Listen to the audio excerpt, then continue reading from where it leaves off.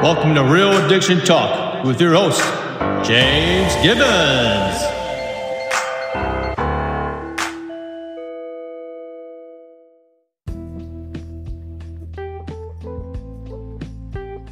Hello, everybody, and welcome to Real Addiction Talk with your host, James Gibbons. I want to thank everybody for joining us today as we get closer and closer to that warmer weather, spring season. It's just right around the corner here. But I do want to thank you for joining us on our fourth episode of Real Addiction Talk. Before we do get started here, I do want to let you know that we have teamed up with Scribd, and we are allowing our listeners 2 free months of Scribd. What is Scribd? It's a vast digital library filled with ebooks, audiobooks, podcasts, magazines, news articles, sheet music, documents, and so much more. It's a great, wonderful platform if you're a reader, a listener, if you're into music, all kinds of valuable information on that app. So if you go on our website at www.realaddictiontalk.com or our Facebook page at Real Addiction Talk, or Twitter page at addiction_talk, you can go ahead and find that link, click on it, and then you'll get 2 free months of Scribd. Today's episode is focused on relapse prevention and the 5 rules of recovery. And I got the majority of this valuable information from the Yale Journal of Biology and Medicine. And this is actually written by Stephen Malimis. And I'm going to go ahead and highlight the important points in this article because I think it does a really good job of explaining, what relapse prevention is and the 5 important rules on how we can live a clean and sober life moving forward. But I do want to start with just the relapse prevention part real quick. And there are 4 main ideas in relapse prevention. First, relapse is a gradual process with distinct changes. The goal in early recovery is to help individuals recognize the early stages in which the chances of success are greatest. Number 2, recovery is a process of personal growth with developmental milestones. Each stage of recovery has its own risks of relapse. Number 3, the main tools of relapse prevention are cognitive therapy and mind-body relaxation, which change negative thinking and develop healthy coping skills. And finally, number 4, most relapses can be explained in terms of a few basic rules. So let's just go ahead and go over the stages of relapse and what they are. And the first one we're going to talk about is emotional relapse. So during emotional relapse, individuals are not thinking about using. They remember their last relapse and they don't want to repeat it. But their emotions and behaviors are setting them up for relapse down the road. Because clients are not people who are not, people who are currently in recovery, I'm used to saying clients, but people who are in early recovery, they're not consciously thinking about using during this stage. Denial is a big part of emotional relapse. And some common signs of emotional relapse include bottling up emotions, isolating, not going to your support meetings, focusing on others and their problems, poor eating and sleeping habits. And one of the biggest goals is when we start identifying ourselves in this emotional relapse stage is to understand what self-care means and why it's important. We have to understand that we have to take care of ourselves first.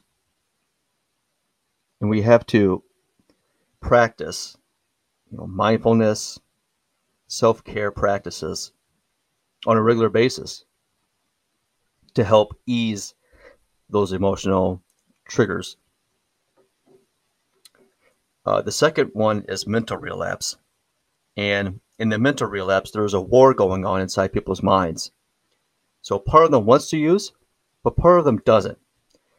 And as individuals go deeper into this mental relapse, their cognitive resistance to relapse diminishes and their need for escape increases. And here are some of the common signs of mental relapse: craving for drugs or alcohol, thinking about people, places, and things associated with past use, minimizing consequences of past use or glamorizing past use, bargaining, lying, thinking of ways on how to better control using, and they're often looking for relapse opportunities in planning a relapse. So in this stage, we have to avoid high-risk situations at all costs. And in order to do that, the first thing we have to do is actually identify what they are, and then come up with a plan on how we can avoid them at all costs. And the third stage is called the physical relapse. And this is when an individual starts using again.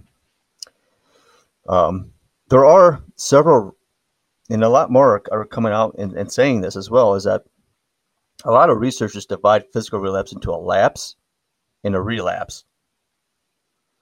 And the difference is a lapse is we're working the program, we're trying to be clean and sober, we're motivated to stay sober, but for some odd reason, things pile up and we're not able to cope with our triggers very well.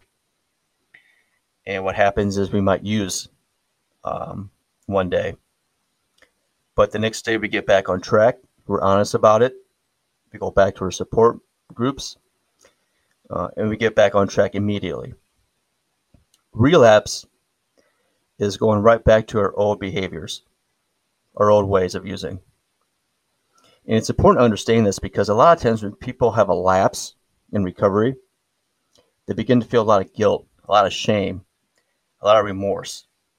And it's very important to not go that route because that's going to end up derailing us in our recovery.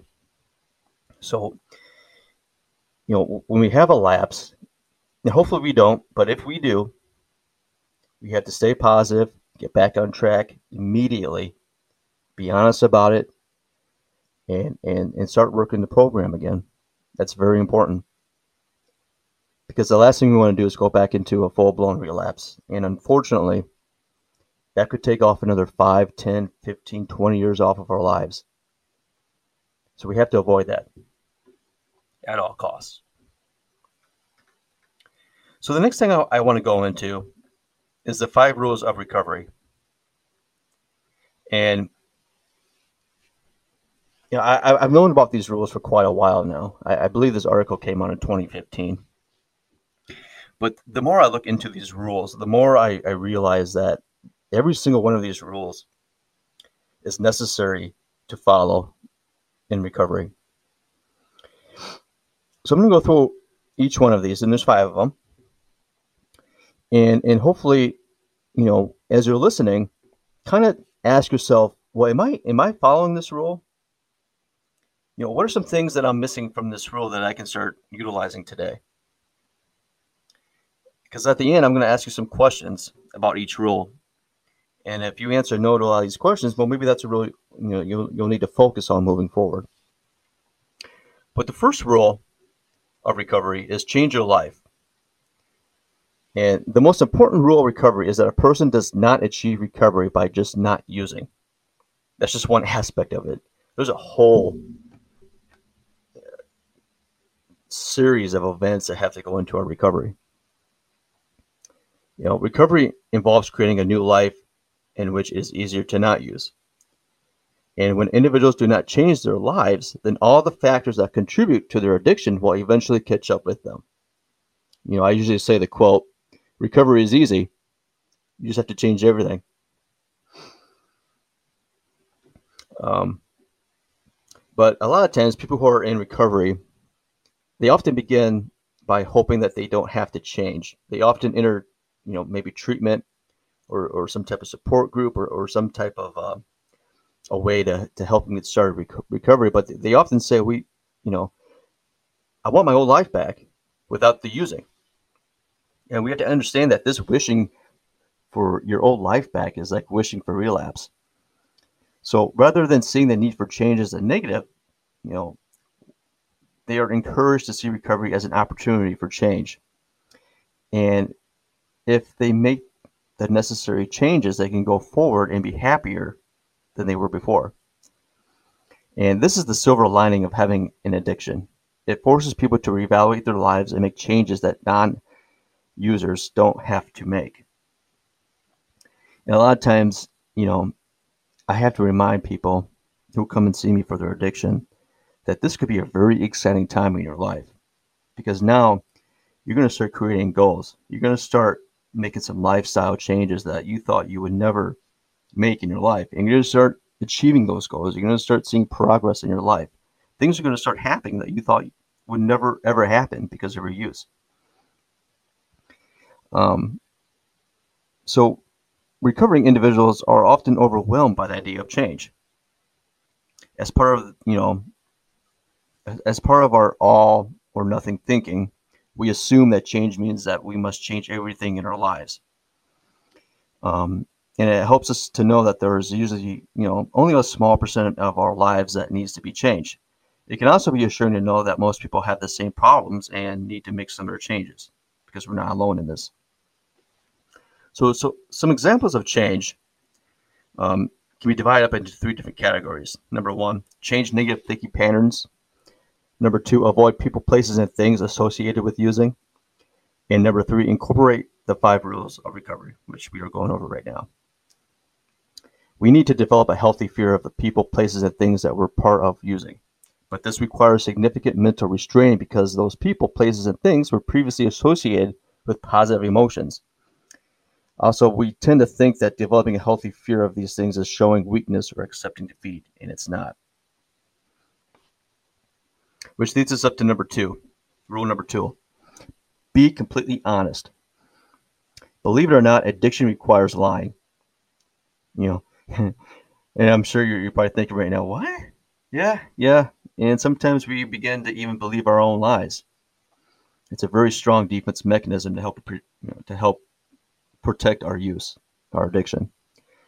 But we must lie about getting the drug, hiding the drug, denying the consequences, and planning the next relapse. And eventually, people who are using end up lying to themselves. And it shows that when people in recovery feel they cannot be completely honest, it is a sign of emotional relapse. It is often said that recovering individuals are as sick as their secrets.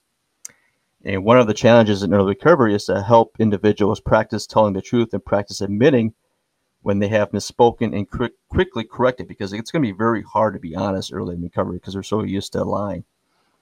So it's a gradual process, but luckily everyone is able to develop the skill.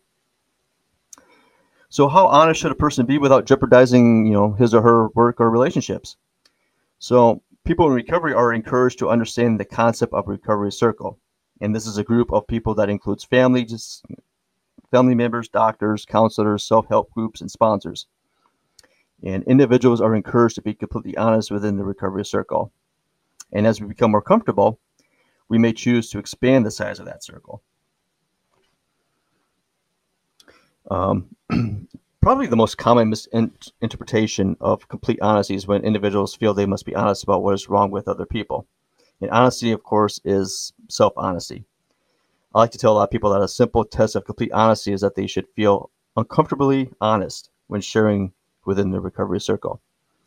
And this is especially important in self-help groups in which, after a while, individuals sometimes start to go through the motions of participating. And a common question about honesty is how honest should a person be when dealing with past lies? And the general answer is that honesty is always preferable, except where it may harm others. Rule number 3 is ask for help. So most people start recovery by trying to do it on their own. They want to prove that they have control over their addiction and they are not as unhealthy as people think. And joining a self-help group has been shown to significantly increase the chances of long-term recovery. The combination of a substance abuse program and self-help group is the most effective. And there are many self-help groups out there to choose from. AA, NA, MA, CA, you're probably wondering what they are. Alcoholics Anonymous, Narcotics Anonymous, Marijuana Anonymous, Cocaine Anonymous, Gamblers Anonymous. There's Last time I checked, I think there were over 160 different types of anonymous meetings out there in the world. And depending on where you live, if you live in a small town, your options might be very scarce. But if you live in a bigger city, you could probably find a meeting every day, every hour of the day. And these are some of the most recognized benefits of active participation in self-help groups. And they include, number one, individuals feel that they are not alone. Number two, they learn what the voice of addiction sounds like by hearing it in others. Number three, they learn how other people have done recovery and what coping skills have been successful. And number four, they have a safe place to go where they will not be judged. And there is one benefit of self-help groups that deserves special attention. So guilt and shame are common emotions in addiction. And these can be obstacles to recovery because individuals may feel that they have been damaged by their addiction and they don't deserve recovery or happiness. And clinical experience has shown that self-help groups help individuals overcome their guilt and shame of addiction by seeing that they are not alone. They feel that recovery is within their reach. And so here are some common reasons why clients or people in early recovery may not want to join a self-help group. And some of these include, if I join a group, I would be admitting that I'm an addict or alcoholic. I want to do it on my own. I don't like groups. I'm not a joiner. I don't like speaking in front of other people. I don't want to switch from one addiction to become addicted to AA or NA. I'm afraid I'll be recognized, and I don't like religious aspects. And the negative thinking in all of these objections is material for cognitive therapy. Understanding that, until you actually go to a meeting, you're not going to know how it's going to benefit you in your recovery. So I highly encourage that if you've never attended a self-help group, try it. What do you have to lose? If you have truly surrendered to your addiction, you have to be open, and you have to be willing to try new things. So go ahead and try a meeting. It might be the best thing that's ever happened to you. Rule number 4 is practice self-care. And to understand the importance of self-care, it helps to understand why most people use drugs and alcohol. So most people use to escape, relax, or reward themselves. And these are the primary benefits of using. It helps to acknowledge these benefits and in therapy, if you're going to therapy or you're thinking about going to therapy, so that individuals can understand the importance of self-care and be motivated to find healthy alternatives. So despite its importance, self-care is one of the most overlooked aspects of recovery because without it, individuals can go to self-help meetings, have a sponsor, do step work, and still relapse. Self-care is difficult because recovering individuals tend to be hard on themselves. This can present, overly as individuals who don't feel that they deserve to be good to themselves, who tend to put themselves last, or it can show up covertly as individuals who say they can be good to themselves, but who are actually ruthlessly critical of themselves. And self-care is especially difficult for adult children of addicts. And a missing piece of the puzzle for many people in recovery is understanding the difference between selfishness and self-care. So selfishness is taking more than a person needs. Self-care is taking as much as one needs. And clinical experience has shown that addicted individuals typically take less than they need. And as a result, they become exhausted or resentful and turn to their addiction to relax or escape. And part of challenging addictive thinking is to encourage people in recovery to see that they cannot be good to others if they are first not good to themselves. And individuals use drugs and alcohol to escape negative emotions. However, they also use as a reward or to enhance positive emotions. Poor self-care also plays a role in these situations. Because in these situations, poor self-care often precedes drug or alcohol use. So for example, individuals work hard to achieve a goal, and when it is achieved, they want to celebrate. But as part of their all or nothing thinking, while they were working, they felt they didn't deserve a reward until the job was done. Since they did not allow themselves small rewards during the work, the only reward that would suffice at the end is a big reward, which in the past has meant using. So don't forget to reward yourself for your small celebrations while in recovery. So if you have a month of sobriety, don't be afraid to go out and get some ice cream or go to a movie or buy something online. Um, it doesn't have to be a huge reward, just small rewards throughout your journey of recovery. And self-care involves mind-body relaxation. And numerous studies have shown that mind-body relaxation reduces the use of drugs and alcohol and is effective in long-term relapse prevention. Relapse prevention therapy and mind-body relaxation are commonly combined into mindfulness-based relapse prevention. And mind-body relaxation plays a number of roles in recovery. So, first off, stress and tension are common triggers of relapse. Second, mind-body relaxation helps individuals let go of negative thinking, such as dwelling on the past or worrying about the future, which are triggers for relapse. And third, mind-body relaxation is a way of being kind to oneself. The practice of self-care during mind-body relaxation translates into self-care in the rest of life. Part of creating a new life in recovery is finding time to relax. And finally, rule number 5, don't bend the rules. The purpose of this rule is to remind individuals not to resist or sabotage change by insisting that they do recovery their way. A simple test of whether a person is bending the rules is if they look for loopholes in recovery. A warning sign is when people in recovery ask for professional help and consistently ignore the advice. And this happens quite a bit with a lot of clients that I help at the facility that I work at.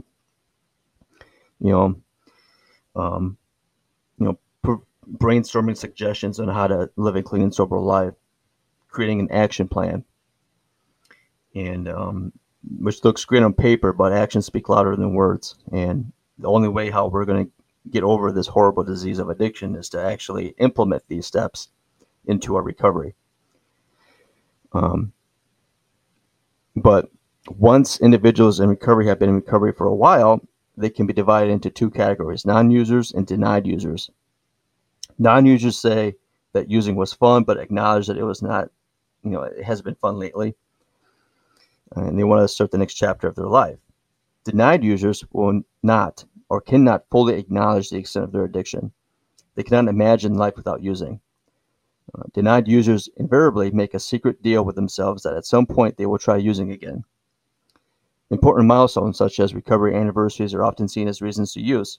Alternatively, once a milestone is reached, individuals feel they have recovered enough that they can determine when and how to use safely. And it's remarkable on how many people have relapsed this way, 5, 10, or 15 years after recovery. So individuals are encouraged to identify whether they are non-users or denied users. A denied user is in chronic mental relapse and at high risk for future relapse. And clinical experience has shown that everyone in early recovery is a denied user. And the goal is to help individuals move from denied users to non-users. And that's the 5 rules of recovery in a nutshell. Just to summarize, individuals, they don't achieve recovery by just not using again. And that's important to repeat because that's just one of many aspects of recovery, is not using. Recovery involves creating a new life in which it is easier to not use. And if individuals do not change their lives, then all the factors that contributed to their addiction will still be there, just waiting for the perfect opportunity to come out and use.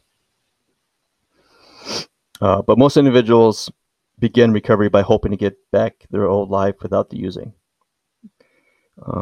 Relapse is a gradual process that begins weeks and sometimes months before an individual picks up a drug or a drink. And just keep in mind that there are 3 stages to relapse: emotional, mental, and the physical. So there you have it: relapse prevention and the 5 rules of recovery. And I hope that helps you if you're currently dealing with an active addiction, or you're currently in early recovery, or maybe you've had several years of sobriety. It's a lifelong battle. And each night when we go to bed at night sober is a battle won, because we're trying to win the war. And if you are currently suffering with an active addiction, just remember that you're not alone. there are many resources out there that you can utilize if needed. Especially myself, feel free to visit our website at www.realaddictiontalk.com, or visiting our Facebook page or Twitter. And we'll be more than happy to help you if needed. That's what we're here for, because the goal is to get better, and we can't do it on our own. I want to thank you for joining us today for our 4th episode of Real Addiction Talk. I hope to see you again in the near future. And don't forget to visit our website and sign up for our newsletter, and subscribe to our podcast on your favorite podcasting platform. We're on several of them. Thank you again. This is Real Addiction Talk. Your host, James Gibbons, signing out.